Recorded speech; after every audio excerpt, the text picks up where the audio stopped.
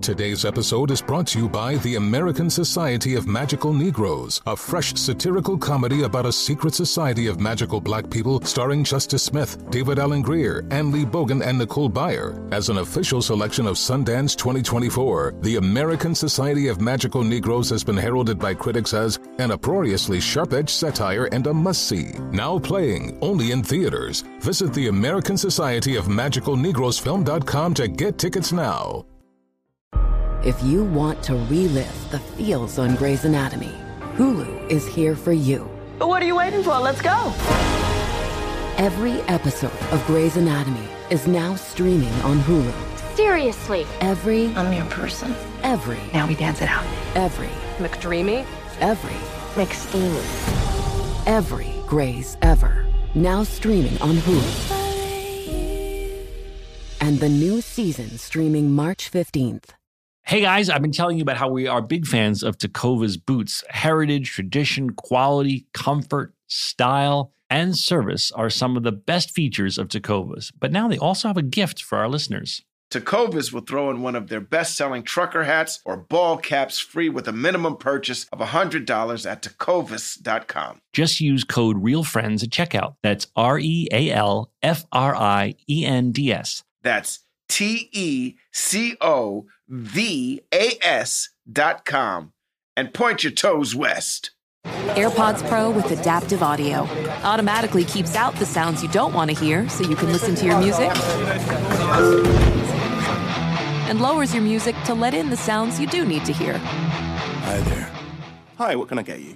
I'll have a strawberry mango coconut probiotic smoothie with wheatgrass. Anything else? Extra wheatgrass. Here you go. AirPods Pro with adaptive audio. Available on AirPods Pro 2nd generation when enabled.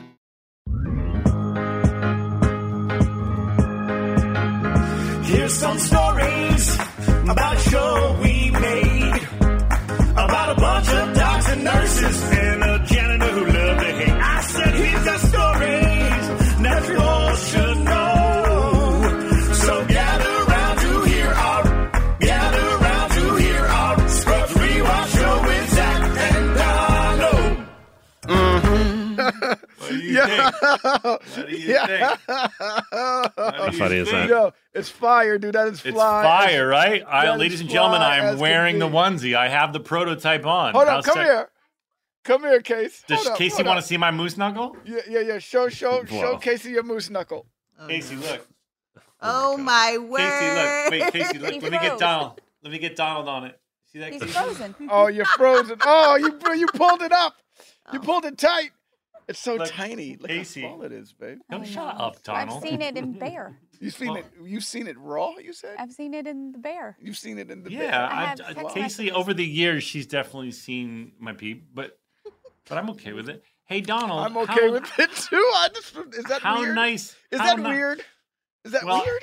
No, we've known each other a long time, and there's been alcohol and hot tubs and crazy There's shit. been a lot of that. That is true. Hey, do you like this onesie? How sexy is this? I love that onesie. It looks a little small on you. I know. I gotta tell you, I'm gonna tell the fans who are listening right now. If you order this go a size up, because I am a 6-foot male, and this is a large, and I'm experiencing both moose knuckle and wedgie. Ay. We'll send that into the team. Oh my god. Moose knuckle. Hold on. Let me get this straight. Go ahead, girl. Moose knuckle. Yeah. And wedgie. Yeah, now I'm worried our fans are going to, for the lucky, I don't know how many we got, like 600, which is probably either a lot or too little. But that sounds really uncomfortable, man. Well, I'm just telling you, we're going to put it on the site to make sure people know. I feel this is not a large. This is a medium to me. And if you nowadays the extra large is the large nowadays, man. When you go to Nike and you buy a sweatsuit, do you buy the large or do you buy the extra Well, large? you know what they do, because I've been doing some online clothes shopping that's smart these days. They tell you what the model is wearing. They'll be like, the model is 6'1" and wearing a medium or whatever. So I'm the model to tell you that I'm 6 foot and slim and a large is too small. There we go. I wish I had an XL. So this is your announcement. We'll put that on the site too, I guess. Hi guys. You know what I got to say real quick? I just realized. What? You have no ego, sir. What do you Because mean? Casey and I made a small penis reference. And she was like, I know, I've seen it in the bear. And instead of you being like, my penis ain't small, you were like, well, yeah, there's been a lot of hot tub days and Well, I'm a grower. I'm a grower, not a shower, Donald. I'm very happy with my penis. Oh, for fuck's sake, just stop talking about your willies. Sorry, Deb. I'm sorry. We're gonna just do 1 or 2 sentences on it. But it's a grower. It's like George in Seinfeld. If it's cold out, he's like a turtle. He tucks in for warmth. I'm a grower, not a shower. You're a fucking eel that only gets bigger. I've seen that thing. Like a fat baby's arm. All right, listen. We have a new show for you tonight, everybody. We have a new. You wish. Listen. I wish it was a fat baby's arm. Listen, we have an exciting show for you today. We're going to do a special episode with the John Doris, the whole inspiration for Scrubs. He was Bill's college friend, and they partied together, and then he became a very, very fancy cardiac surgeon, I believe. And now he is heading up. He is the Dr. Kelso of Kaiser Permanente, which is one of the biggest hospitals in Los Angeles. And we got him. And my dog has chosen this moment to play with the loud toy. So we'll have to deal with that too. But it's so thrilling. So I thought we'd talk to him about Scrubs first and foremost. And then because he's so smart and genius about COVID, we could ask him questions about the vaccines and how that's all rolling out because no one knows more than this guy. So this is a fancy guest, everybody. I'm really excited about this. I'm sorry. I have so many questions. I know. I couldn't sleep last night. I was rehearsing. I took notes. Yeah, did you listen to that podcast I told you to listen to? I did listen to the podcast. Oh, you for once did your homework. Well, I mean, all right, let's just talk about. Okay, let's get him in. Let's get him in. Let's get him in. Okay. All right, get him in, Dan. Here he comes. There he is. Oh my God! Hey! Thunderous applause. Did you guys have trouble sleeping last night because you were nervous like me? I literally did. I literally did. Are you kidding me? By the way, this is our producer, Joelle, and our editor-engineer, Daniel. Hi, Daniel. Pleasure to meet you. Hi, Joelle. Dr. John. Hi. Okay. Oh my God, I'm so excited to see you. Are you just recording? Got a new nickname. Your new nickname is Dr. John. Dr. Holy John. cow. Isn't there there's a blues guy, Dr. John, isn't there? Listen, welcome to the program. Everybody, this is the real JD. We called him Real JD because the whole time he did Scrubs, because not only was he Bill's inspo for writing the show, but his name is John Doris, a.k.a. JD, and he was also our medical advisor on the show. So he is just the perfect guest for this program. He and his wife. That's right, Dolly as well. Now, John, can I ask you a question? How is Dolly and how are your children? Thank you, Donald. Dolly is doing great. She is now teaching kids and parents about sex and drugs and pornography. What? In what context is that? She started her own business called Adolescence, and she's a physician. She's a family physician, but now she just saw a huge opportunity for sex education and sort of lifestyle education for kids that wasn't being met, and so she's doing that now. So is that just in LA or that is anywhere? A whole nother podcast right there. That's right. Yeah, we're gonna get her on for that. We're gonna book Dolly for that. But wait, John, is that just in LA or is that all over the country? She'll do it anywhere, and now that it's Zoom, she does it everywhere. Yeah. So it's sort of starting a conversation with teens about sex, and is it with their parents or do they do it separately? How does that work? All different variations. She does all ages. She does it in school. She does it with parents. She does it in groups, in individuals. She's really the brains of the operation. Now, if someone wanted to, is there a website for that? How do people find out about that? Yeah, well, thank you for asking. Plug your wife right off the bat here. Yeah. It's adolescensla.com. Adolescence, Lessons. Pretty clever title, right? Wait, say it again. I've already lost you. How do you spell it? ADOLESSONS. Adolescence. some brilliant marketer must have come up with that name. Got it. Adolescent. Now, John, I don't even know where to begin with you because I have so much. We want to talk, obviously, about vaccines. Everything that you're doing right now. Yeah, but I think we should start at the beginning. Let's start at the very beginning. Yes. A very good place to start. And where we usually start with that is with your connection with Bill Lawrence. He talks about this all the time. Every time he's on the show, he talks about this and brags about this. But for us, for the listeners out there, and for Zach and I, from your mouth, it would be great to hear that story. Yes, and also, I just want you to know, we all know Bill is a huge exaggerator. And every time you hear, I've heard stories that I was there, and like 5 years later, the story is nothing like what happened. But it's amazing because he's a genius storyteller. But like, there's like a shred of fact left. So I've heard that you were a big partier. And you guys used to rage in college, and then he could never imagine the whole the catalyst for him writing Scrubs was he couldn't imagine that this guy, his partying, puking college buddy, was going to become a doctor. Go. Wow. Yes, he does. He is a great storyteller. The fish gets bigger every time the story is told. But so Bill and I. By the way, are people seeing me or no? This is all audio. You look fabulous. You look wonderful. You look handsome. I'm glad I want the audience to know that you look more handsome than JD ever did. That's why. Well, that is a funny story that when Bill was making the show and it was going to happen, he said to me, "Well, now I just have to find an actor who's as pear-shaped and boring as you." Oh, my God. What a dick.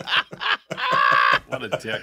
And that was the moment you punched him in the face, right? That was when you did it? All right, go on. So how did you meet?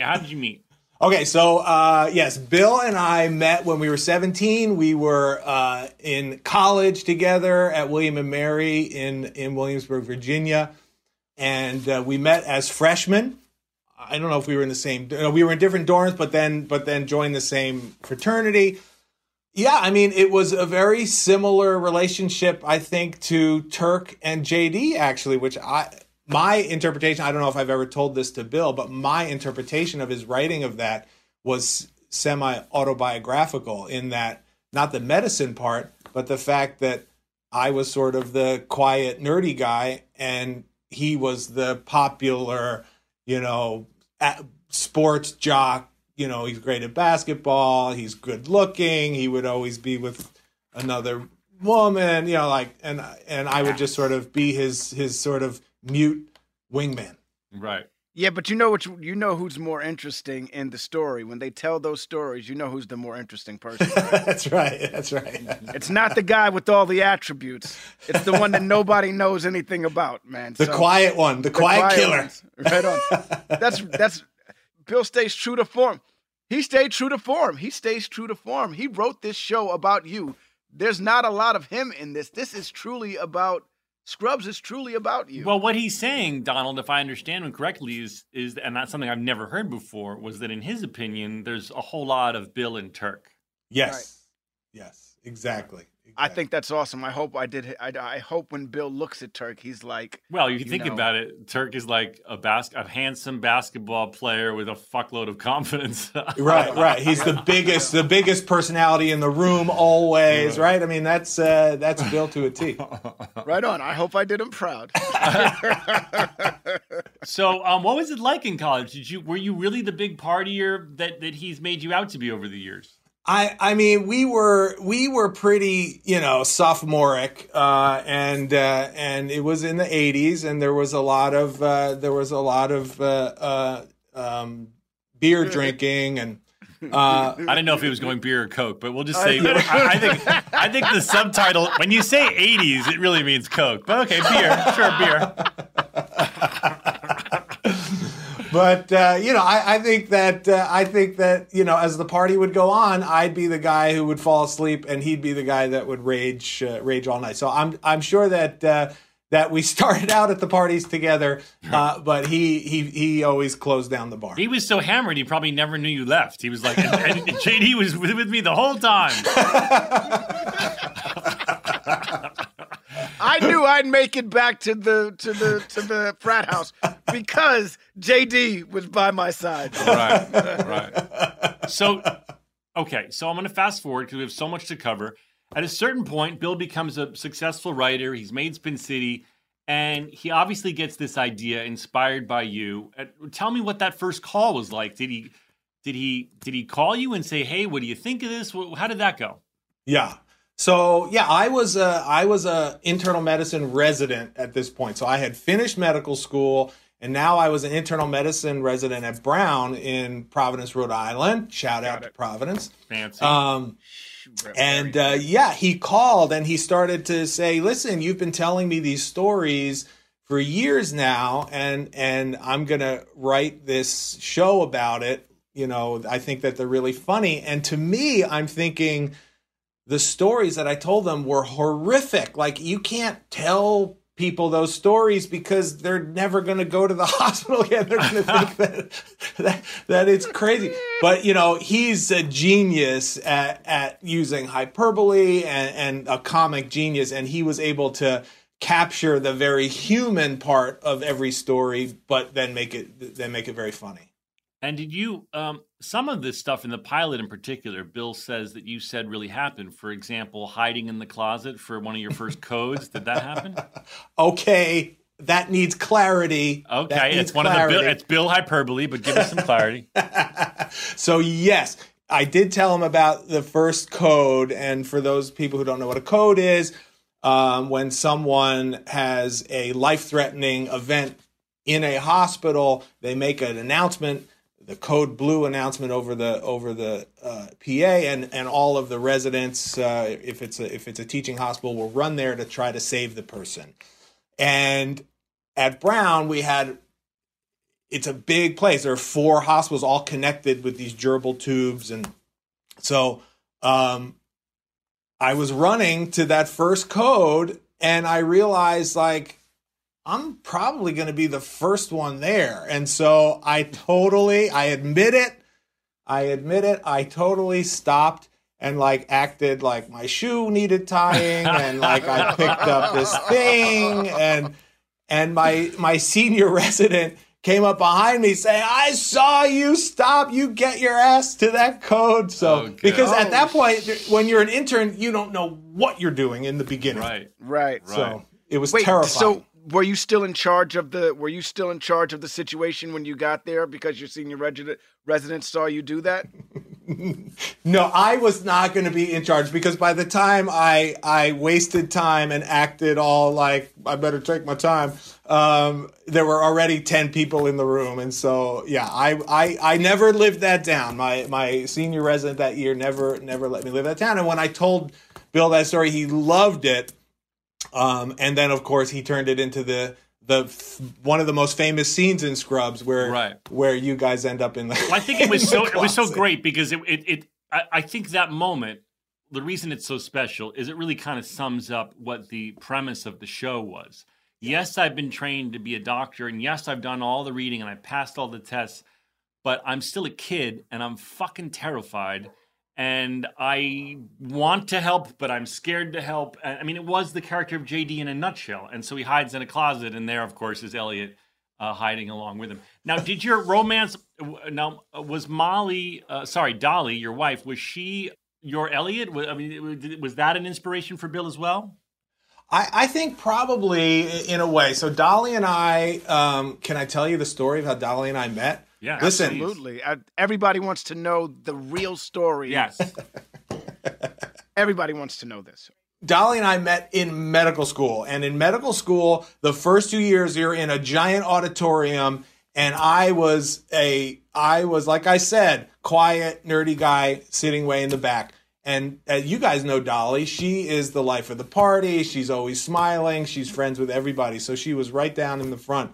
And every day I would see this gorgeous girl come in to the class, but she'd be late. And she'd then, trying to bring her breakfast in. So one day I brought an orange. And I asked the person in front of me, "Can you send this down to Dolly?" And of course, because everyone knows Dolly, I had the bird's eye view and I watched the orange go directly beeline to her. Baller move. And I did that for a few days in a row. And then the next day, she brought an orange. And she asked the person next to her, can you send this to John Doris? And again, I had the bird's eye view. And I watched that orange meander around the room. Nobody knew where it was going. By the time it got to me, it was half eaten. That's actually funny. Why the fuck did that not make it to the show? Right? And so that's how that budding relationship started. Now tell us about how. So once the show's up and running, you became our medical advisor. At what point were you like, all right, so long Brown, so long Rhode Island, here we go L.A.? Well, Dolly, that's a great question, Donald. So Dolly is from L.A. She grew up in L.A. She went to high school out here, and she went to UCLA.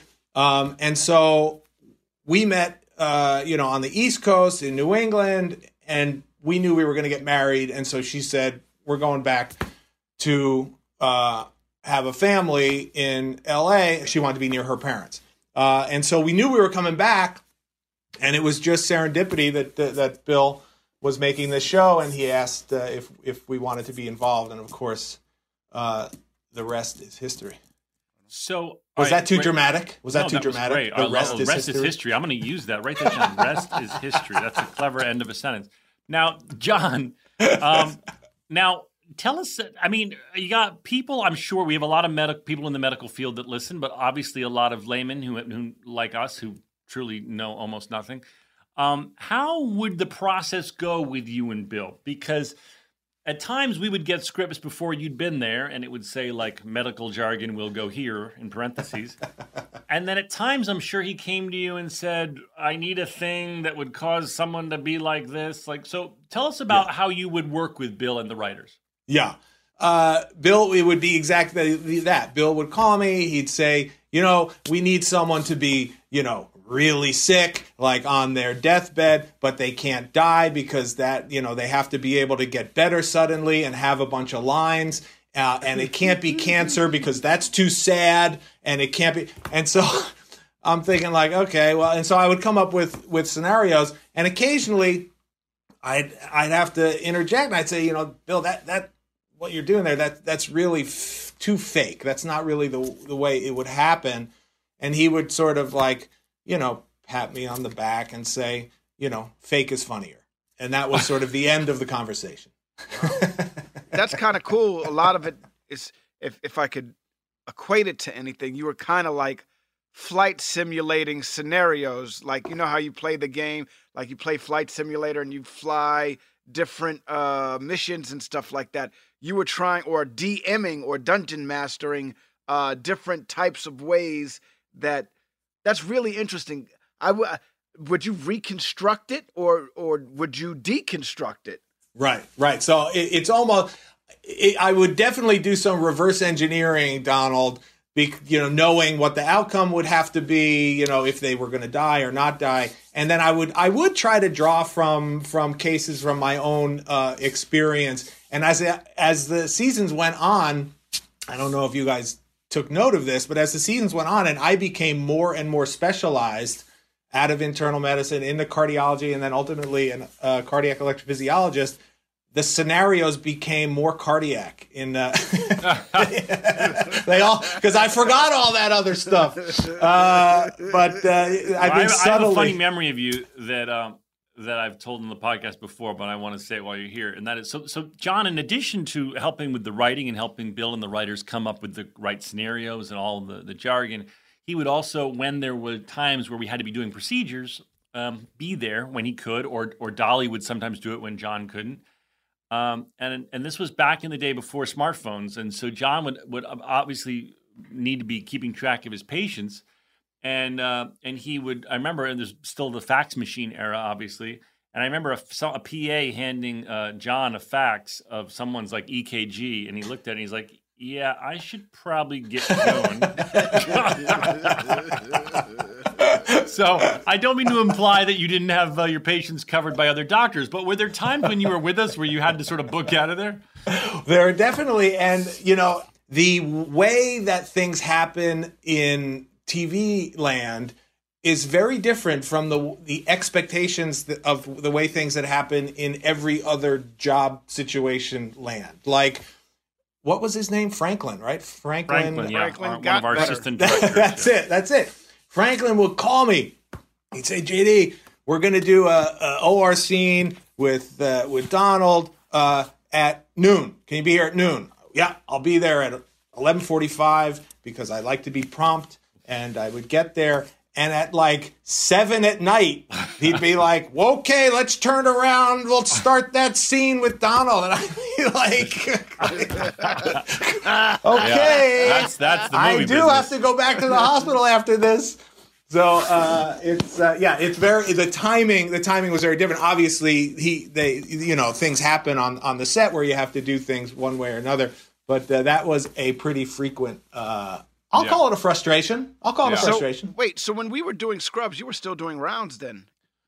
Yes, when we were doing Scrubs, so early on in the first 5 seasons, I was still a fellow. I was a cardiology fellow and an EP fellow, and so I was constantly running back and forth to the set from the hospital, and it was a frenetic life, but it was great. It was such a great experience, and the cast and crew were all so nice and accommodating. It was really a fun time of life. I mean, every time I walked on the set, Zach seemed to be riding some new motorized people mover, and I'm like, wow, what a fun job. Yeah. Why the hell aren't we using those in the hospital? Well, yeah, it was a time I discovered that with my new money, I really just wanted to buy different types of electric scooters, and I would ride them around. We got to go to break. Wait, hold up. Before we go to break, I just have one more question to ask. It's related to the question that I asked before. On the other side of things, though, were your peers giving you shit for working on something like Scrubs? Did you ever have to hear? Were you ever not bullied, but like, you know? I mean, wouldn't they think it's badass? Well, at first, I don't know.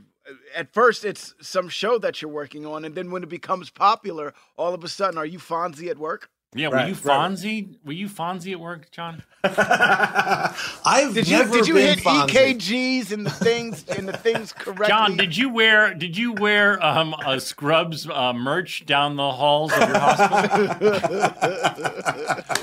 We'll be right back. Wait, we're going to hold that answer, and we'll be right back right after this. This show is sponsored by BetterHelp. What's the first thing you do if you had an extra hour in your day? Go for a run, take a nap, read a book, show up for a friend? A lot of people spend their lives wishing they had more time. The question is, time for what? If time was unlimited, how would you use it?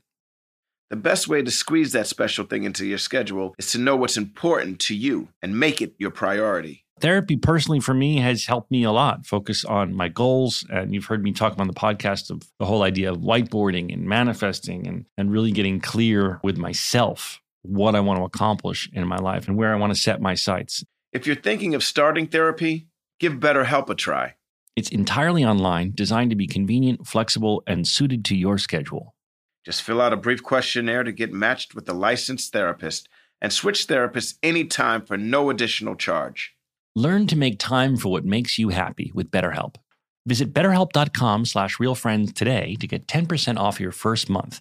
That's BetterHelp, HELP.com/realfriends. Let me tell you guys, my family loves our Helix sleep mattress.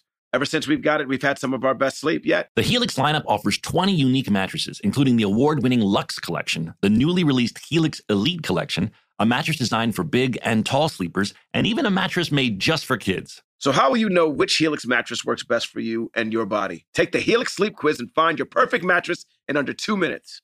And your personalized mattress is shipped straight to your door free of charge. Helix knows there's no better way to test out a new mattress than by sleeping on it in your own home. That's why they offer a 100-night trial and a 10 to 15-year warranty to try out your new Helix mattress. Everybody is unique, and everyone sleeps differently. That's why Helix has several different mattress models to choose from, each designed for specific sleep positions and feel preferences. Not only is the mattress the best I've slept on, but the setup was fast and easy. Helix mattresses are delivered in a box straight to your door for free. Helix is offering 20% off of all mattress orders and 2 free pillows for our listeners. Go to helixsleep.com/realfriends and use code HelixPartner20. This is their best offer yet, and it won't last long. With Helix, Better sleep starts now.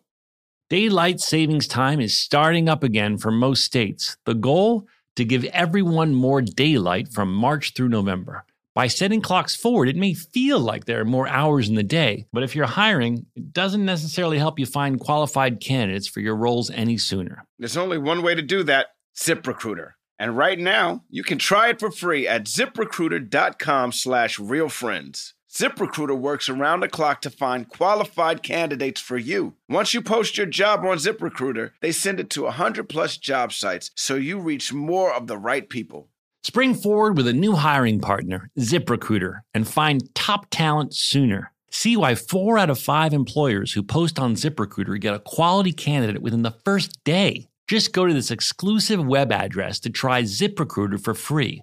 ZipRecruiter.com/realfriends. Once again, that's ZipRecruiter.com/realfriends. ZipRecruiter, the smartest way to hire. Can I give you a real incentive to lean into your decision to start working out and eating better? I'm Carl, co-founder of Body. That's BODI. And right now, if you sign up for a 1-year subscription to Body, I want to make you an offer you can't refuse. I'll give you 65% off. Look, I know it's not easy to get fit and lose weight, especially if you're trying to figure it out by yourself, but we make it simple. Just follow a program for 20 to 30 minutes day by day and lose 5 to 10 pounds a month. We have over 120 programs that have been tested and proven to work, and almost 300,000 5-star reviews in the App Store to prove it.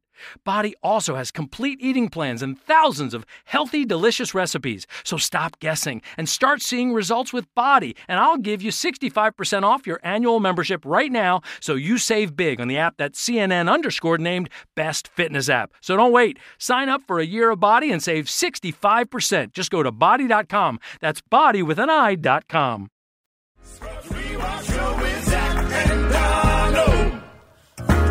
Okay, and we're back. All right, John, did people think you were cool, or did you hide it from your peers? Well, I have to say, in the beginning, as a fellow, there's so much work to be done at the hospital, and every time I'd run out of there, I'd be like, "Hey, dude, could you cover this for me? Could you do that?" And so it started to be a little bit onerous on my co-fellows, but then once they realized what was happening, they were definitely into it. And I had a great band of brothers as a fellow, and eventually they'd be like, "All right, why don't you tell them about this patient, and why don't you tell them about my this and my that, and I used to be this." So it became a fun thing. Are you the one who told Bill about the ass box, about all the stuff that the hospitals pull out of people's asses because they just like to put things in their asses? That's just a human thing. I think that everyone who has gone through medical training has had that patient with something. Really? What's the weirdest thing you've had to pull out of someone's ass? Right. Don't lie. It's okay. John, be honest. What have you pulled out of assholes? Well, I mean, I don't want to make fun of it.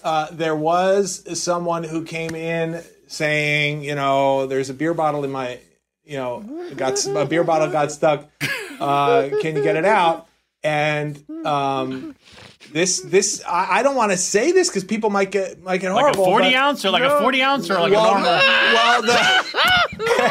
Well, everyone was looking at the X-ray and they were betting on what kind of beer it was going to be when they pulled it out. You guys, this is a public service announcement. We have a cardiac surgeon here, a very, very, very smart man. Do not put things that aren't supposed to go in your ass in your ass. Are there any things? Well, you can put dildos, things that are meant. There are a lot of things that can go in your butthole. No, there's butt plugs and dildos. But I don't think a beer bottle is one of them. Yeah, I don't think a beer bottle is one of them. That's my point. John, is it safe to say stick with penises, butt plugs, and dildos? As a cardiac expert.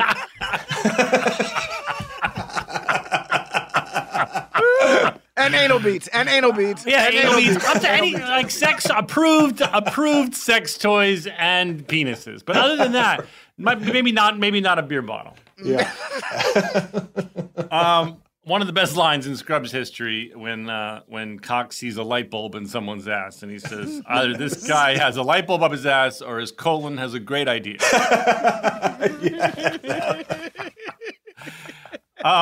John, I wanted to tell you, though, I don't know if you I'm sure you know this, that the AMA has come out and said of all the medical shows, Scrubs was the most accurate. That must make you pat yourself on the back. You got to feel good about that. Yeah, I have definitely heard that from people, and I work at a hospital that has a huge number of physicians in training, and as people come through to interview, and I'm walking down the hall, I will hear people say, "Oh, that's the guy from Scrubs," and over they will say, "This is why I wanted to go to medical school because of this show. This is so accurate. I've experienced every one of those things." And I think the accuracy was the thing that was most accurate was the feeling of what was going on, the emotional anxiety, the emotional roller coaster that the residents that you guys were portraying was really the thing that was the most real. Mm. Yeah, but people are always amazed because a lot of the medical shows are dramas, whereas we were about as silly as a comedy could be. But Bill's commitment, and I imagine it came from you as well, was that when you play the medicine, I want it all to be real. I want it to be straight, and so we can go and have a crazy fantasy where, the crazy shit you can imagine is happening. But when we come back, the medicine itself is all played real and straight. Yeah. Right. Yeah. Not necessarily the circumstances of how the medicine is given, but the medicine is always going to be on point. We're not going to tell you a lie on, this would work or this wouldn't work. You know what I mean? Like even with the spinal, where the guy got injured with his spine and everything like that, and they were doing the ice and not fusing the spine, but was it water and freezing the spine? Is that what they were doing? Right. And stuff like that. That was an experimental thing at the time, and we had to get that right because it was something that was new. That you can't be like, and this is how you healed somebody with a broken back if there wasn't something out there. Right. And I feel like you made sure every time it was like that. Yeah. And that was a really weird way to get there, but yeah. Even more than that, I think back of maybe the episode where all three of the main characters or four main characters. Sorry, I just belched. No, I want to keep that belch because I want the reason I'm going to keep it is I want everyone to know that even cardiac surgeons will belch. The episode where all four of the main characters have someone who dies. That in a comedy was the most dramatic and heartfelt episode on TV. Your experience, Zach, with the elderly woman who chooses to die. That is a huge truth in medicine. People choose to die. And it's heartbreaking and heart-wrenching for you as a physician who gets to know them. And maybe you don't necessarily agree with their decision. And you're trying to subtly talk them out of it, but you also want their decision to be what's driving their autonomy. So that episode really stands out in my mind as what really captured it. Yeah. Right. Well, what about the emotional connection? Like, how do you, if that's what it is, then how do you make it the next day? If you're rooting for someone to survive over and over and over again, you know what I mean? How do you make it back to work again? That was something that we show in Scrubs, the courage that all of the frontline workers have, the courage that all of the doctors that work in hospitals, all of that stuff.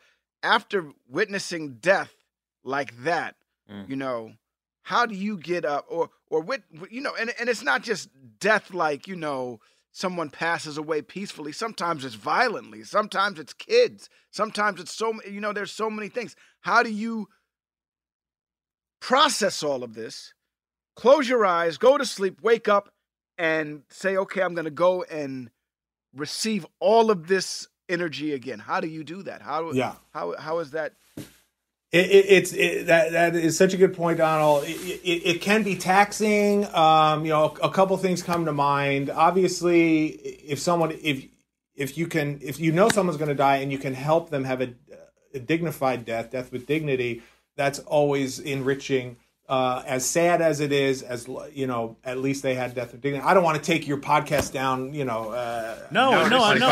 This is exactly what. Yeah. This is the show. This is what we wanted to do, right? Yeah, we want it. Yeah, exactly. And you know, part of my specialty, I specialize in diseases of sudden death, and so I have many of my patients who die suddenly. You know, like Len bias. You know, those types of diseases. Yeah. And so, you do connect with your patients, and it can hurt, but you know, you try to give them death with dignity. If it happens violently or suddenly or unexpectedly, it's their family, it's their support system that's really having to deal with that. And you know, part of it is, Donald, this is where the dark humor comes from in medicine that sometimes is portrayed pretty well in Scrubs, that you know, we're not making fun of people, we're not making fun of their disease or their process that they're going through. We are, as a defense mechanism, using this kind of dark humor to exactly what you're saying, sort of gird ourselves against this sort of recurrent assault on our emotions. Yeah. Wow, that sounded pretty good. By the way, No, that was good. Great. Oh my God, That was you're a fire. natural. You're a natural. Yo, send that straight up to those dudes that did the he's climbing in your windows. He's snatching your people up. Send that to them, man. They can turn that remix. shit into the fire remix. Now, John, your specialty is the electricity in the heart, right? Correct. Yeah. Now, cardiac did you, electrophysiology. Yeah. Did you ever do heart transplants? In my training, I have seen some heart transplants. I never did them physically. What I do in my specialty. Say exactly what you do they have this thing on Reddit called "Explain It Like I'm 5." Explain what you do for everyone as though we won't say 5, as though we're 12 years old. Okay. Cardiac electrophysiology. I treat heart rhythm abnormalities, and sometimes abnormal heart rhythms can be deadly. And so for those, I will use catheters in the heart to try to redraw the electrical pathways. And if we can't, if someone's at risk of dying, I will implant devices in their heart that will rescue them if they have sudden death. So like bionic heart type shit. That's a pacemaker. No, right? Pacemaker? There are pacemakers, but what I'm talking about are what are called defibrillators. Yeah, defibrillators. So it's like a defibrillator that like goes into your body that you carry around with you. Wow. Yeah. Is that a new technology? Probably since the first implant was probably the late 80s, and it's gotten better ever since. Oh, back when you and Bill were doing blow. So that's a long time. I have another question. I have a question too, but I know, man, but I'm excited. It's hearts. fucking real JD, bro. I know, man, but he's talking about hearts now. And I know, but I got a heart question. You do your heart question, and then how close are we to freaking artificial hearts, man? Like, yeah, John, what the fuck? What are you doing over there? When can I live forever, man? Like, when can that happen? Like Captain Picard. What? Yeah, Star Trek's nerd. Yeah. Okay. All right, John. John, you're showing your inner JD nerd. But Donald wants to know: aren't there already artificial hearts? What are you talking about? Yo, there are, but they're not the same.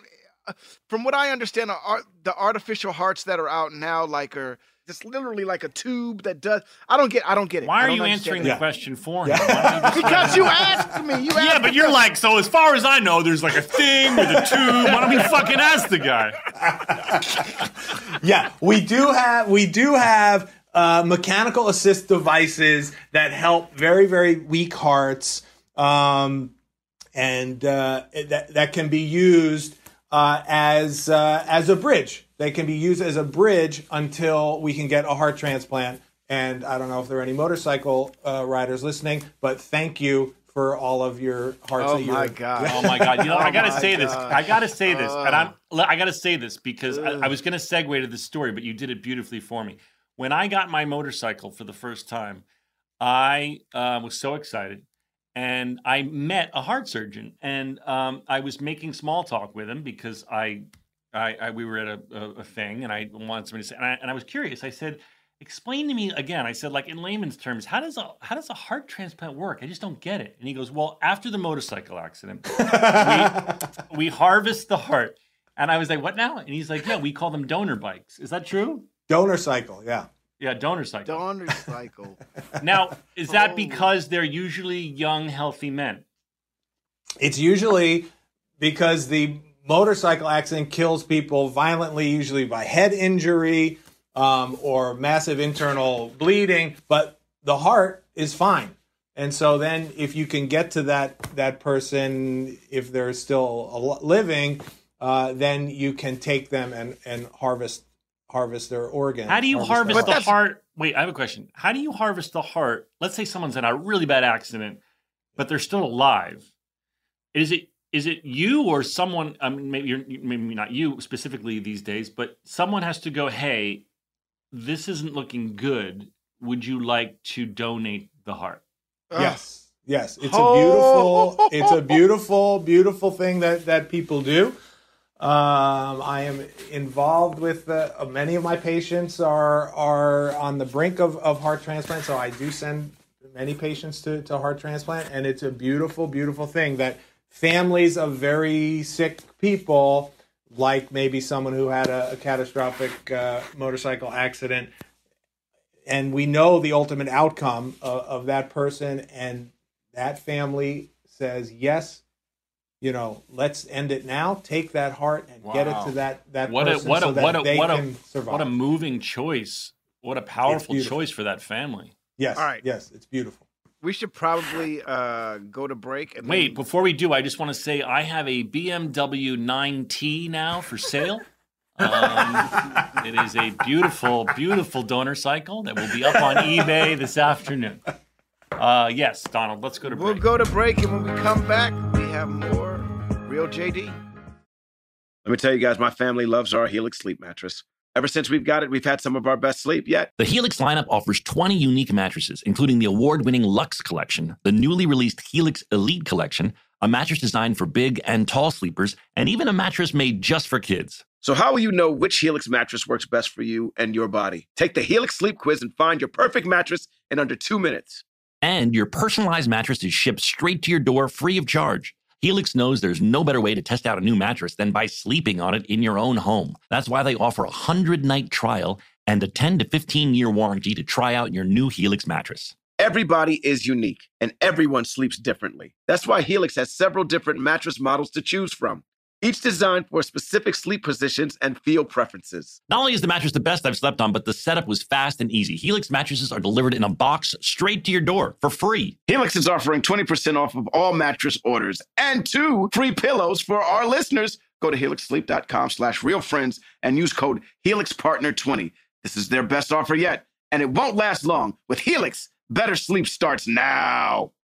Can I give you a real incentive to lean into your decision to start working out and eating better? I'm Carl, co-founder of Body. That's BODI. And right now, if you sign up for a 1-year subscription to Body, I want to make you an offer you can't refuse. I'll give you 65% off. Look, I know it's not easy to get fit and lose weight, especially if you're trying to figure it out by yourself, but we make it simple. Just follow a program for 20 to 30 minutes day by day and lose 5 to 10 pounds a month. We have over 120 programs that have been tested and proven to work, and almost 300,000 5-star reviews in the App Store to prove it.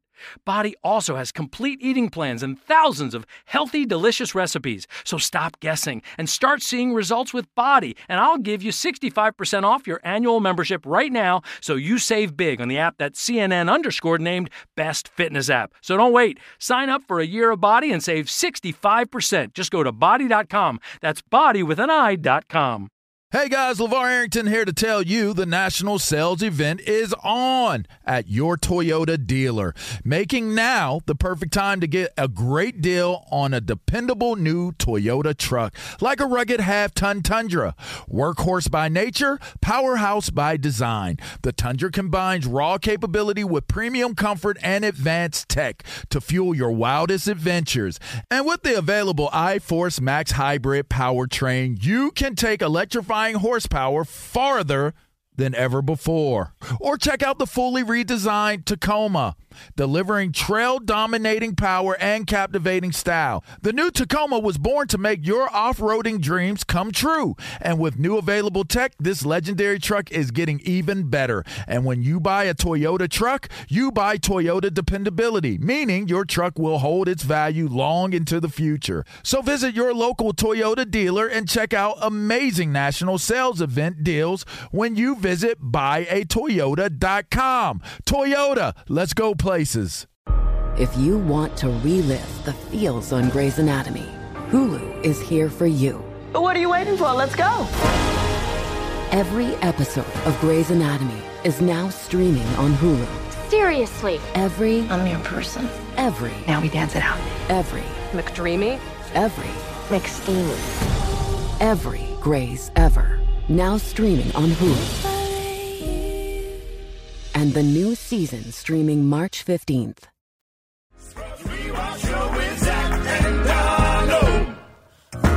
And we're back! Jeez Louise, you made them unlatch. Sorry if you unlatched. Hey, we got to get it back now. Take that nipple. Get it.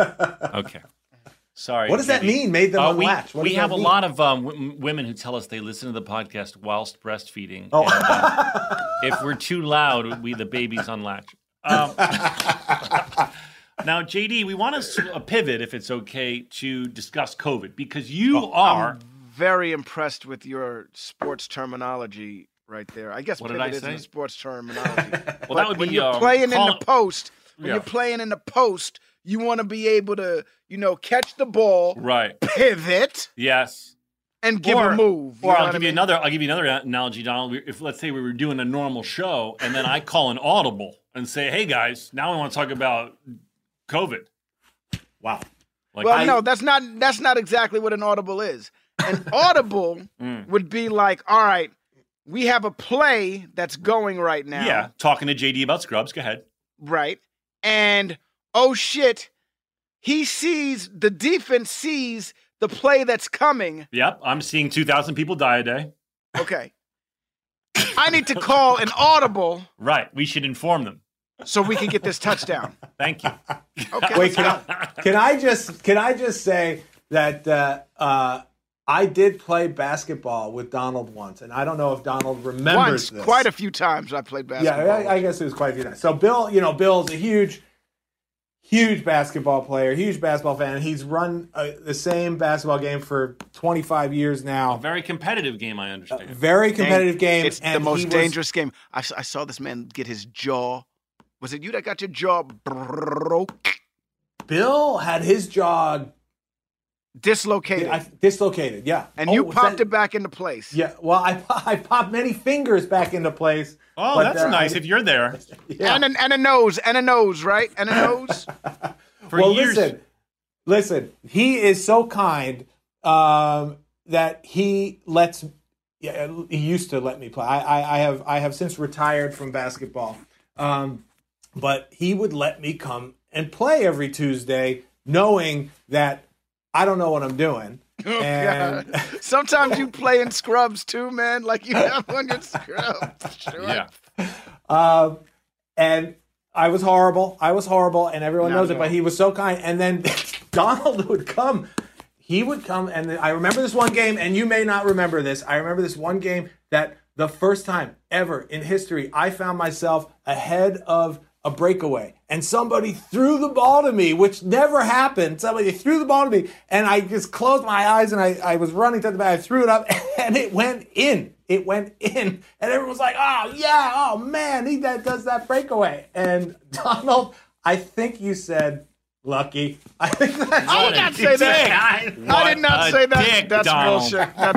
I was known to be a dick when we played basketball. Donald. I think I lost a lot of friends. I think the reason why I'm not working more in Hollywood right now is because of my basketball prowess. I got to tell you that Donald, when he was playing, would become a different person. He became like, this is not a joke. This is fucking serious. Well, he's the real deal. Like, I mean, this was a game of actual basketball player, 9 actual basketball players and me. And I mean, when Donald played, he was the real deal. We all played. I mean, we all played. I was very flashy, but we all played very competitive basketball in that thing. All right, listen, let's segue to JD. Tell us what your position is at Kaiser Permanente, because Bill said you're the Kelso of Kaiser Permanente, which is, I understand it, is one of the biggest hospitals in Los Angeles. Tell us what you do there. Right. So I'm at the Kaiser Los Angeles Medical Center, which is our quaternary hospital. So this is where all of the big specialty care occurs. So it's a very big hospital, a lot of training programs. And I'm a cardiac electrophysiologist here, but I am also an assistant medical director for the medical center. So yes, I have sort of transitioned to a Kelso-esque position.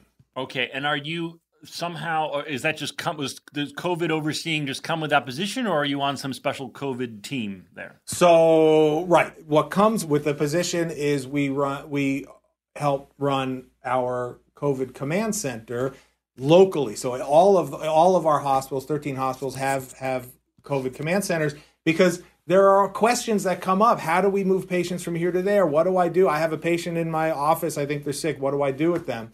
And so we have to together with a whole team of logistics experts, figure out how to manage this surge of patients that is in some places overwhelming the capacity of hospitals.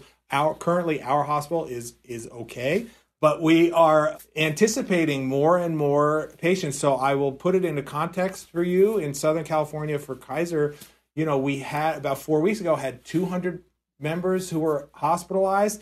As of yesterday, 850 hospitalized. So, I mean, in 4 weeks, it's quadrupled. So this is not going away unless people take it seriously, unless they use hand hygiene, wear face coverings, avoid congregate settings, social distancing. That will help mitigate it. And we've seen that happen multiple times already since this all started back in March. We had a spike in March. We instituted these mitigation factors, hand hygiene, face coverings, social distancing, and we brought the number down, right? That's when everyone started talking about flattening the curve, right? That's not a term that anyone ever used before March, right? But now everyone in the grocery store is saying we got to flatten the curve. So that worked. Then the summer came, we got a little complacent. We had another peak. We reinstituted, and we again flattened the curve. And now it's just everywhere because I think COVID sort of quarantine fatigue. It's out, but is it safe to say that in LA County it's pretty out of control right now? It is out of control and getting worse. The positivity rate is going up. A few months ago, it was down around 6 or 7%. It's now up, 11, 12, 13% positivity rate. That means the number of the number of swabs that are being done at testing centers, more and more and more are coming back positive. And so that's a sign that the R0 is increasing. That is, the infectivity of the pandemic is increasing. And so we really have to take this seriously. If you were in charge, John, if you were the governor, or I should say, if you were the mayor of LA. Dude, let's not put him in a situation where he has to make a decision for one of these political. I don't want him to. Okay, well, we can skip. Well, okay. I was just interested to know from a doctor's point of view. If I mean, you can answer how you want to answer, John. But should we be in a more of a lockdown? I mean, England is fully shut down right now. That's a good question. That's exactly what I was going to say. And the way that I would answer that is we really do have to take what other successful countries have done and really consider doing that. Look at England, right? Look at Japan. Look at South Korea. They've done amazing work in limiting the spread of this disease because they have huge capacity for testing. They lock down, they mask, they keep social distancing. And so, I mean, we should take that into consideration. I have a question. Okay. If they're doing such a good job, though, why is everybody locked down again? You know what I mean? Like we're talking about here's what I don't understand. I can't answer that. Okay, we're supposed to, but if we're supposed to take examples from all of these people, all of these other places, everybody's in the same situation that we're in. I know, but bro, the government told. I was in the United Kingdom, and the government had just told them, okay, great, don't need to wear a mask outside anymore. Relaxed lots of things. And I was walking around a crowded food market in Notting Hill, and the only guy wearing a mask with hundreds of people. And so it's not their fault necessarily. They were told by the government, all right, we're good. No masks outside, no matter what. And then it rocketed back up. Right, JD? Okay. Right. Yeah. I think we're past that message now, though. I think, right? Aren't we? I think America finally has come to the realization, what's going to work to stop this is masks. I think even the mask naysayers are like, all right, look, I get it. We need to mask up. This is getting out of control. No. And if they aren't, then there's I can't speak for everybody, but I feel like America's starting to come around to that. They're not. They're not. Not even in LA, dude. Just the Saddle Ranch, which is a tourist trap on Sunset Boulevard, decided, I know what we'll do. We'll just tent our parking lot and have however many fucking people there partying. That's ridiculous. I would drive by it. I would drive by it, and I just couldn't believe it. Now, finally, they closed down outdoor dining. Well, I think, but I don't think anybody. But that's my point. I think right now, everybody who was doubting that shit is, if not now, when these numbers come out, and hopefully I'm wrong about this, and these numbers aren't high, and I'm probably going to be wrong about this. You're wrong. I tell you, you don't have to finish the sentence.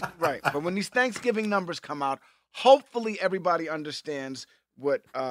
JD, will you tell him that's ludicrous? That after all this Thanksgiving travel, we're gonna see a huge spike. Let me tell you guys, my family loves our Helix sleep mattress. Ever since we've got it, we've had some of our best sleep yet. The Helix lineup offers 20 unique mattresses, including the award-winning Luxe Collection, the newly released Helix Elite Collection, a mattress designed for big and tall sleepers, and even a mattress made just for kids. So how will you know which Helix mattress works best for you and your body? Take the Helix Sleep Quiz and find your perfect mattress in under 2 minutes. And your personalized mattress is shipped straight to your door free of charge. Helix knows there's no better way to test out a new mattress than by sleeping on it in your own home. That's why they offer a 100-night trial and a 10 to 15-year warranty to try out your new Helix mattress. Everybody is unique, and everyone sleeps differently. That's why Helix has several different mattress models to choose from, each designed for specific sleep positions and feel preferences. Not only is the mattress the best I've slept on, but the setup was fast and easy. Helix mattresses are delivered in a box straight to your door for free. Helix is offering 20% off of all mattress orders and 2 free pillows for our listeners. Go to helixsleep.com/realfriends and use code HelixPartner20. This is their best offer yet, and it won't last long. With Helix, better sleep starts now. Can I give you a real incentive to lean into your decision to start working out and eating better? I'm Carl, co-founder of Body. That's BODI. And right now, if you sign up for a 1-year subscription to Body, I want to make you an offer you can't refuse. I'll give you 65% off. Look, I know it's not easy to get fit and lose weight, especially if you're trying to figure it out by yourself, but we make it simple. Just follow a program for 20 to 30 minutes day by day and lose 5 to 10 pounds a month. We have over 120 programs that have been tested and proven to work, and almost 300,000 5-star reviews in the App Store to prove it. Body also has complete eating plans and thousands of healthy, delicious recipes. So stop guessing and start seeing results with Body, and I'll give you 65% off your annual membership right now, so you save big on the app that CNN_ named Best Fitness App. So don't wait. Sign up for a year of Body and save 65%. Just go to body.com. That's body with an I.com. Hey guys, LeVar Arrington here to tell you the national sales event is on at your Toyota dealer, making now the perfect time to get a great deal on a dependable new Toyota truck, like a rugged half-ton Tundra. Workhorse by nature, powerhouse by design. The Tundra combines raw capability with premium comfort and advanced tech to fuel your wildest adventures. And with the available iForce Max Hybrid powertrain, you can take electrifying horsepower farther than ever before. Or check out the fully redesigned Tacoma. delivering trail-dominating power and captivating style. The new Tacoma was born to make your off-roading dreams come true. And with new available tech, this legendary truck is getting even better. And when you buy a Toyota truck, you buy Toyota dependability, meaning your truck will hold its value long into the future. So visit your local Toyota dealer and check out amazing national sales event deals when you visit buyatoyota.com. Toyota, let's go places. If you want to relive the feels on Grey's Anatomy, Hulu is here for you. But what are you waiting for? Let's go. Every episode of Grey's Anatomy is now streaming on Hulu. Seriously. I'm your person. Every. Now we dance it out. Every. McDreamy. Every. McSteamy. Every Grey's ever. Now streaming on Hulu. And the new season streaming March 15th.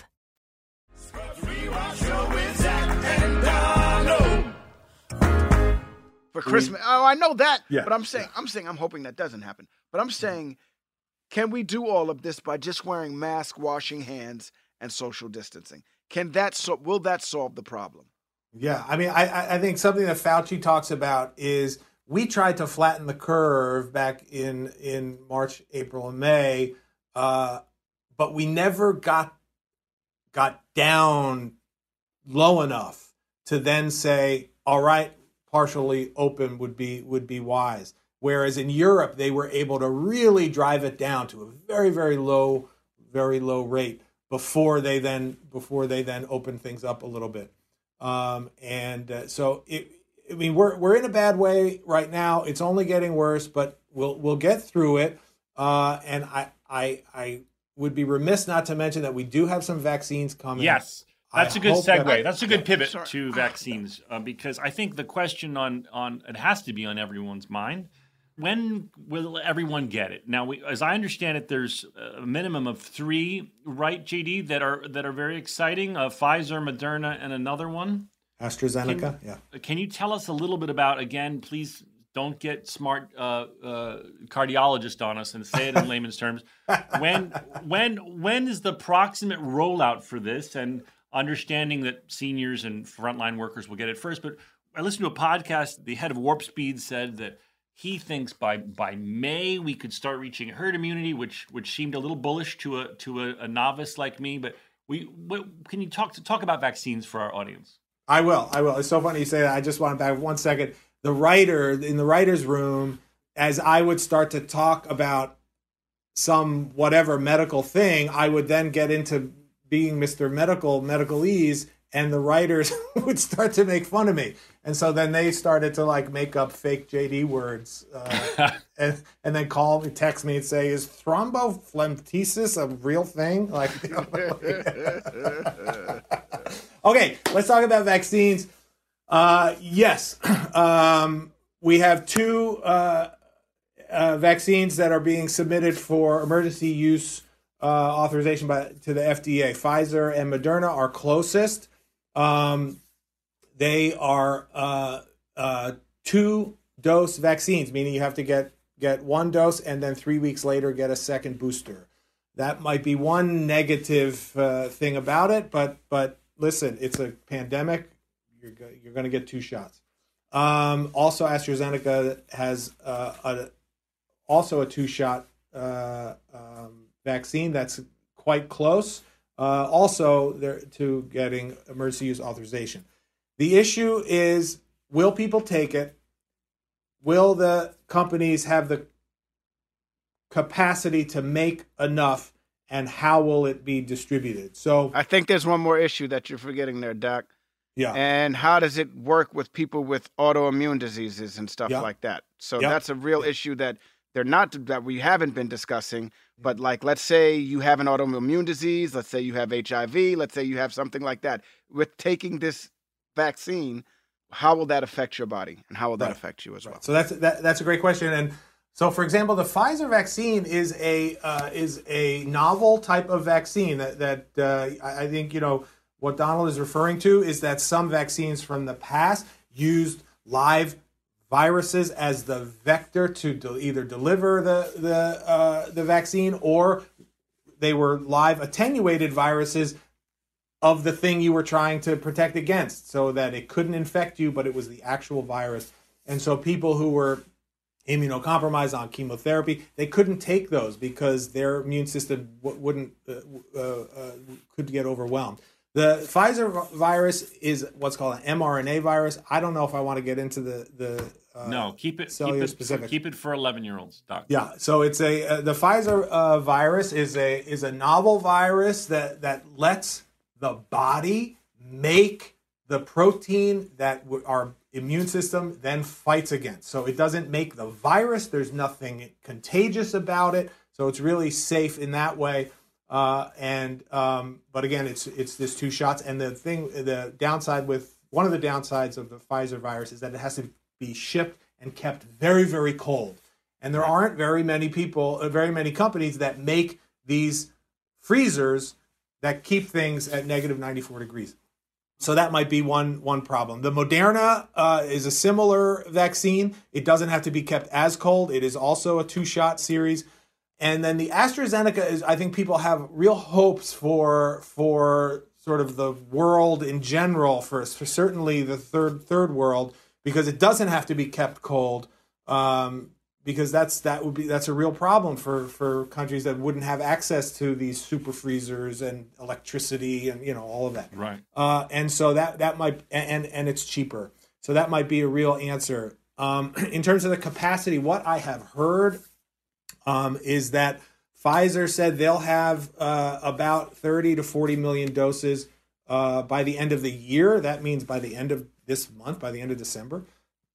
And so again, it's a 2-shot vaccine, so that would be enough to cover about 20 million people. Mm-hmm. The government has come out with guidelines on who to vaccinate first, second, third, but they are not mandating that. They are letting states define that. But in general, I think what the rubric that most states are taking is healthcare professionals and the most at-risk patients, so people over 65, with people with chronic health issues, who are transplant patients, who are really, really at risk for bad outcomes related to COVID infection, will be sort of that first wave. And it just so happens that if you look at all healthcare professionals in the country, physicians, nurses, LVNs, MA, all of the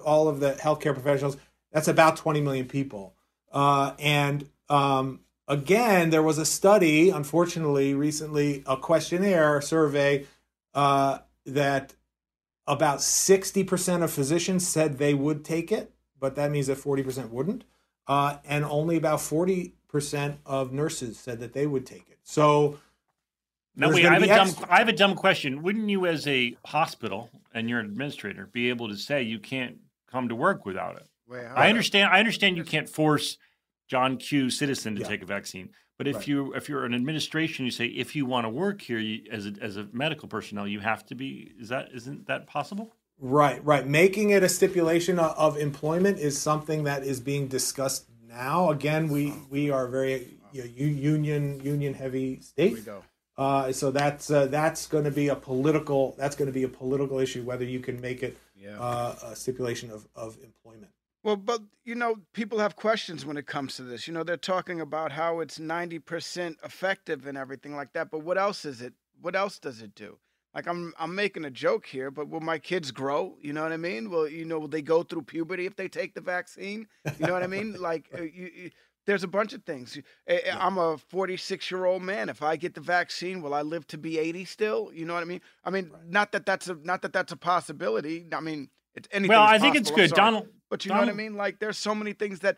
What's the long-term effect when it comes to this? Yeah, Donald brings up, I think, an important thing that's an elephant in the room that we have to address, that a lot of people are understandably concerned. Not even anti-vaxxer people who are just like, you guys sped through this thing and you made it. And of course, we at least on this podcast trust scientists. But, you'd have to be a bit naive to not go, is this okay?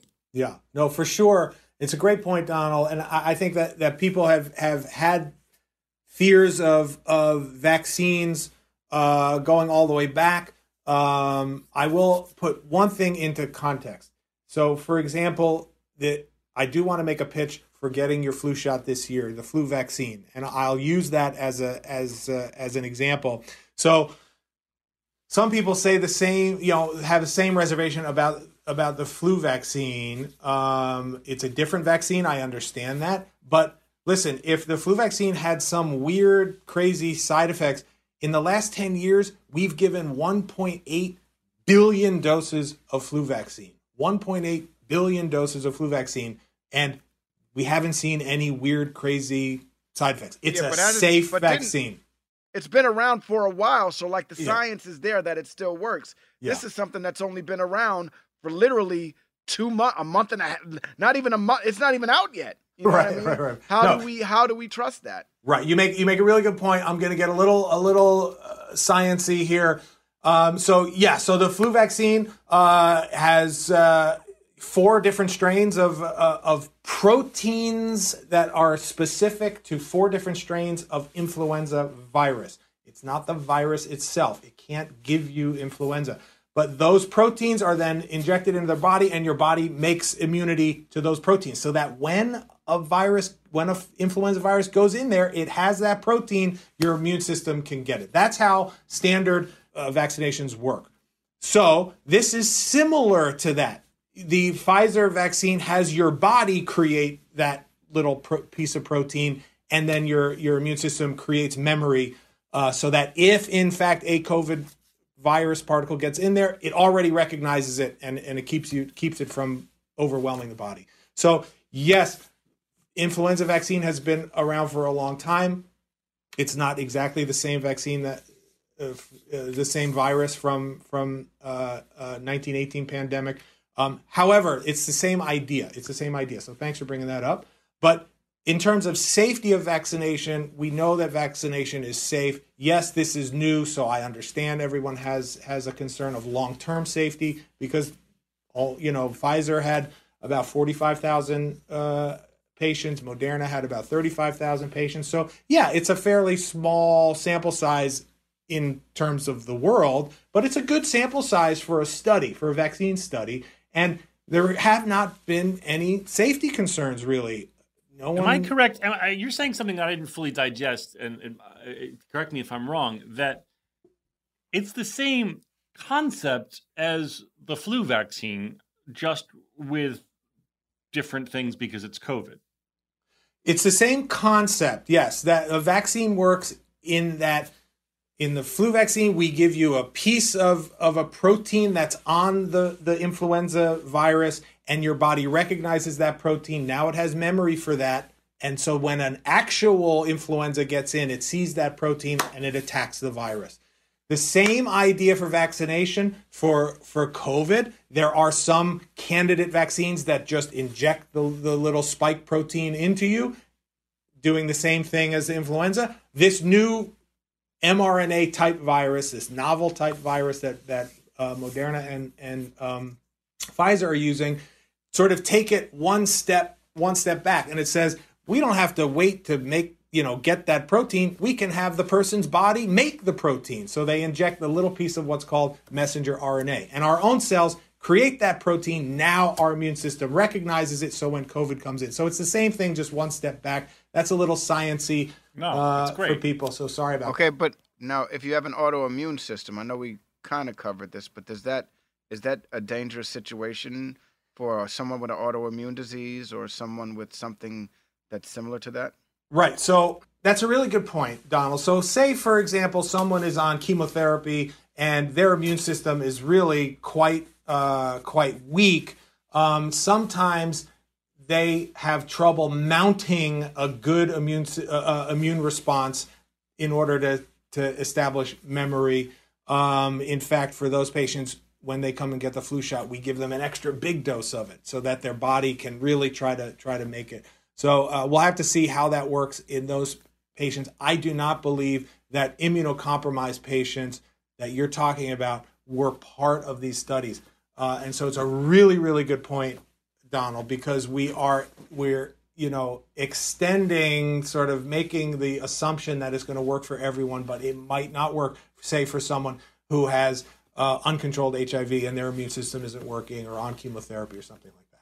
All right, so JD, let me ask you something, or as we call you, John, real JD. When I went in my phone to text you to come on the show, I noticed for the first time, and I haven't texted you in many years, but I noticed for the first time that you were in my phone as John Dorian. And not making a joke. I literally just put you in my phone as John.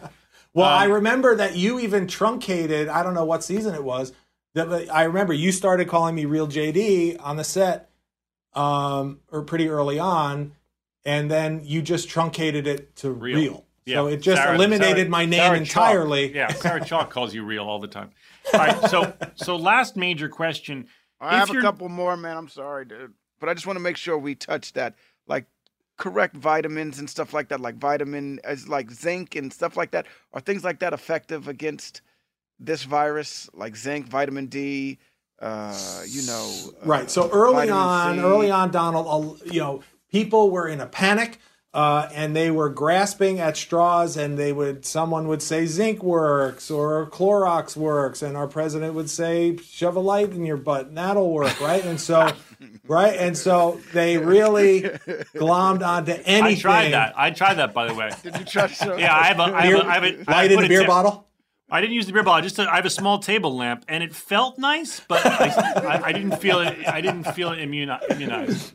But there have been some studies about vitamin supplements. There have been studies of medication called remdesivir. There have been some studies of some different things. Nothing has really come out. It's really just supportive care for people. There are some ongoing studies about monoclonal antibodies, which are a way of passive immunity. That is, your body makes antibodies to fight viruses. Well, the thought is, why don't we give antibodies that are already made to people who have the virus already? That's called using monoclonal antibodies. That's that Regeneron, right? That's Regeneron. That Regeneron. Yeah. And so that's under investigation as well. Yeah. So there are some things under investigation, but those are different from vaccines.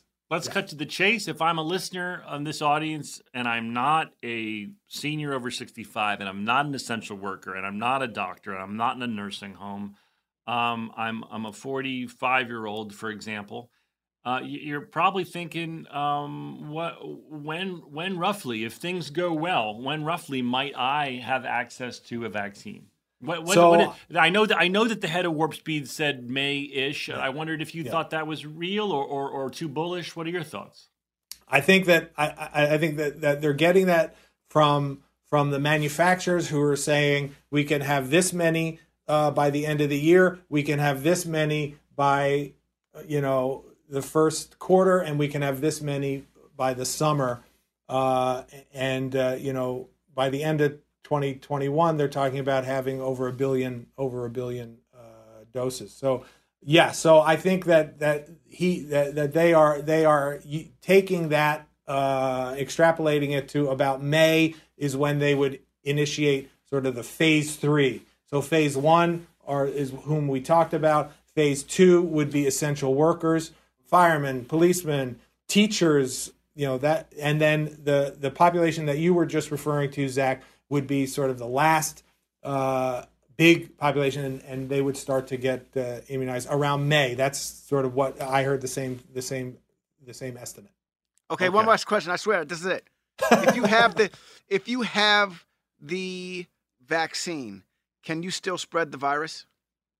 Okay, Donald, that's a really good question, and it's something that we don't know exactly because the data that came back from the studies from Pfizer and Moderna said, look, we are 95% effective at preventing someone from getting sick from COVID.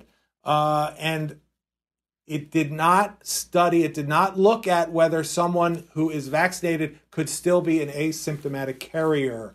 So then how can we talk about herd immunity if we can't guarantee that this is something that can't spread after a virus? Yes. I don't have an answer for that because I don't think that was studied. I don't know if everyone understands what herd immunity is. The idea of herd immunity is once about 70% of a population is resistant to a virus, then the virus has a hard time finding its next victim, and it then is unable to continue its infections, and it peters out at that point. We have never had natural herd immunity, so I know that people have heard in the beginning of the pandemic, they said, oh my gosh, Sweden is going for natural immunity. They're just telling everyone to go out and do their thing and get sick, and we'll wait for natural herd immunity. Humans have never... There's no example that I know of that humans have achieved natural herd immunity. The only herd immunity that we've ever achieved is through vaccination. So that's why smallpox is no longer in a problem, because we created herd immunity and it's now extinct. That just sounds like the Hunger Games, man. We're gonna go natural herd immunity. But yeah. What does that mean? What does that mean? We're just gonna let everybody get together and the survival of the fittest. Right. Lastly, JD, I just wanted you to tell everyone that, because I had heard this, but they should hear it from a real doctor, not a fake doctor, that the vaccines are just kind of going to be, you get what's available, right? Because people shouldn't start to go to their doctor and like, no, I want Moderna, because it's not going to be like that, right? You're going to get it at your Rite Aid or your Walgreens, just like you would the flu shot, I'm told, but you're just going to get the one that happens to be available. You're not going to be able to select it, correct?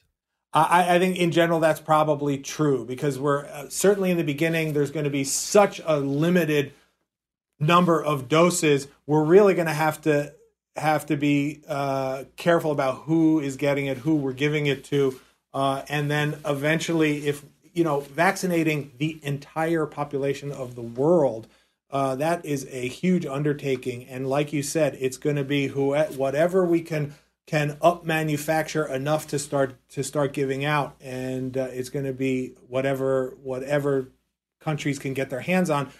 Nations are already bidding. There's bidding wars for guaranteed numbers of doses, and so it's just whatever the countries get. What month would you guess that you and Dolly could safely, with no concerns, go to the movies? Oh. Well, we're being pretty careful. Pretty careful. I'm just let's say a typical cautious cardiologist and his beautiful wife. Yes. When would you go to the movie theater and be like, I have no concerns? Oh boy. I would say fourth quarter 2021, first quarter 2022. Ooh, wow. Donald, what about all our blockbusters? You heard it here first, people. Wait. Settle into Netflix. Go ahead. Hey, so let's say you've had COVID already.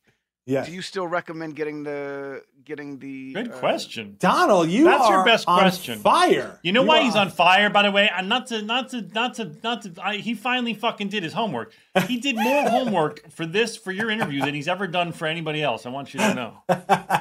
It's a really excellent question that again was not studied in any of the studies, because those patients were checked to see if they already have immunity or already have antibodies in their blood, and so we don't know what that is. I would suspect, I really do advocate for the flu shot. I want every listener to go get the flu shot, even if you think you've had the flu already. There are multiple strains of influenza, and so, unlike the COVID vaccine, the influenza vaccine protects you against 4 strains. And for every year, we get a peak of influenza A and then a peak of influenza B. And so if you've had A, you can still get B. And so we always tell people, even if you've had influenza, get your flu shot every year. And this year especially, I just want to warn everyone, there is some data out of China that co-infection does happen. If you can get... Your kid can come home from whatever they're doing, congregate, whatever they're doing, and give you influenza. Your job, you can get COVID, and you can be infected together. Co-infection has a much, much, much worse outcome than just single infection with either one. So we already have a vaccine for one of them. Go get your flu shot.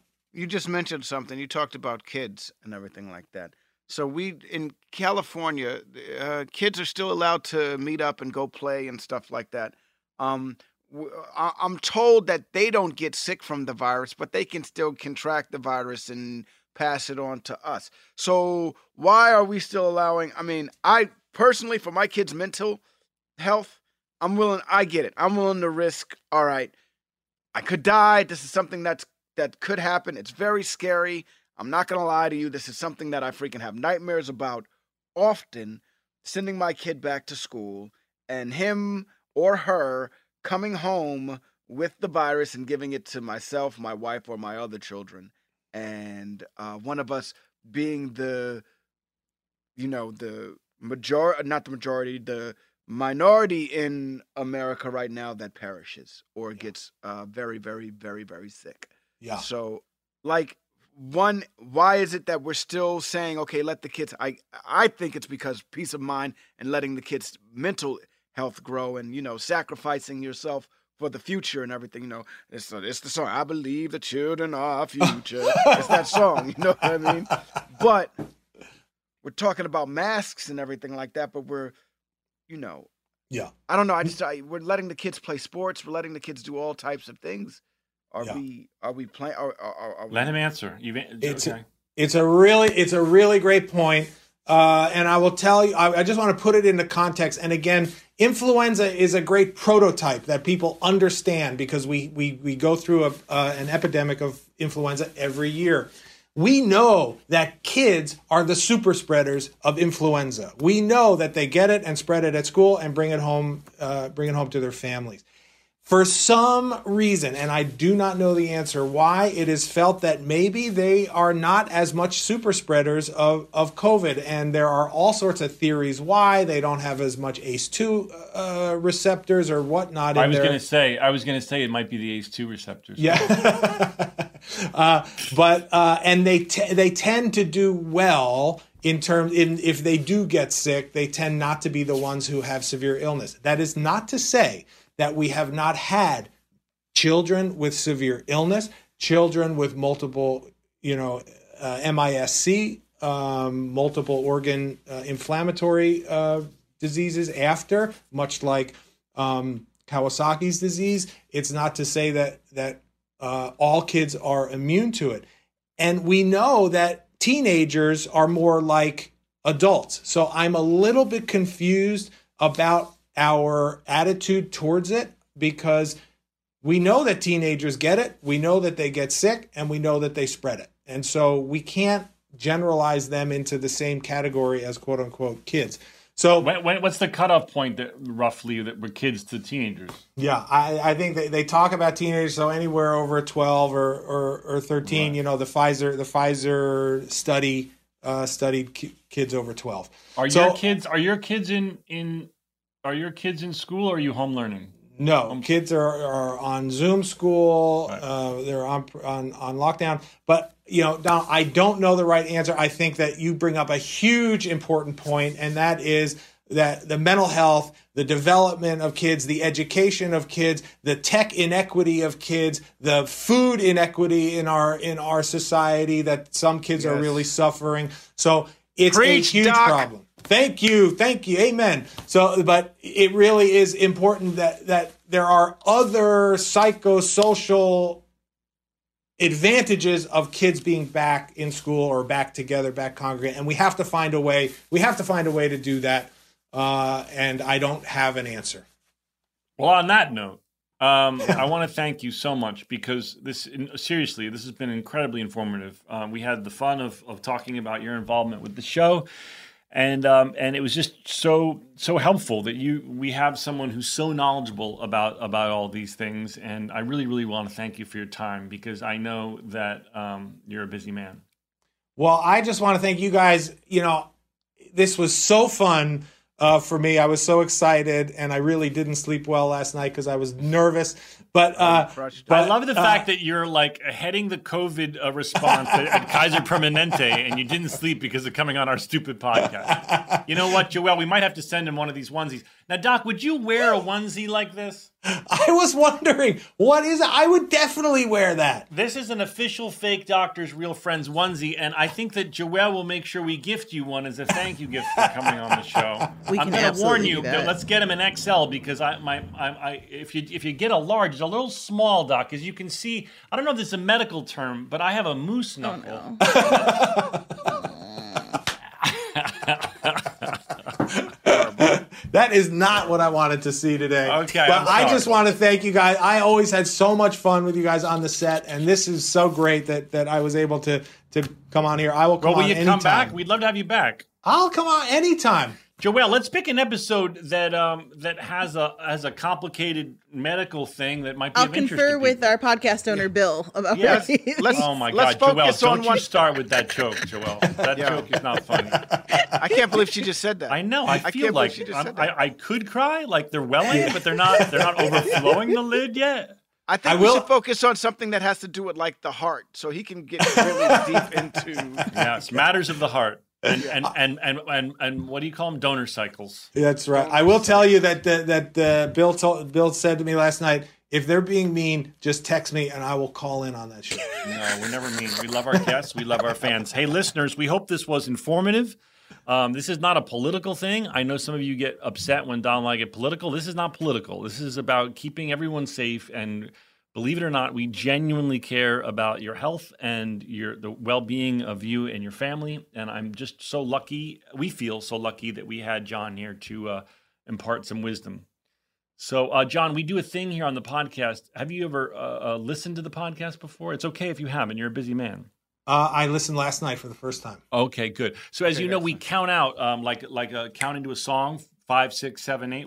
Would you do us the honor of counting out into our ending song? Wait, before we get into that, I just want everybody out there to know, don't think we're deaf and we don't understand that, the importance of money and the importance of the economy and everything like that. I know we were very COVID heavy in this, and we didn't necessarily get into the other side of things on why, what other Americans feel like they need out there. But I will say this, John, when we started this show, we wanted the theme song to be like loved by everyone.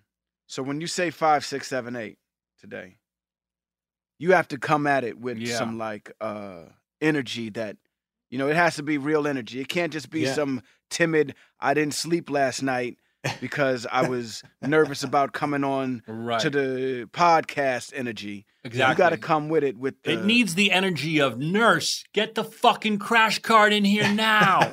Right. It needs that. It needs energy. that. He's coding. Yeah. It needs the code blue sprinting to your third code vibe.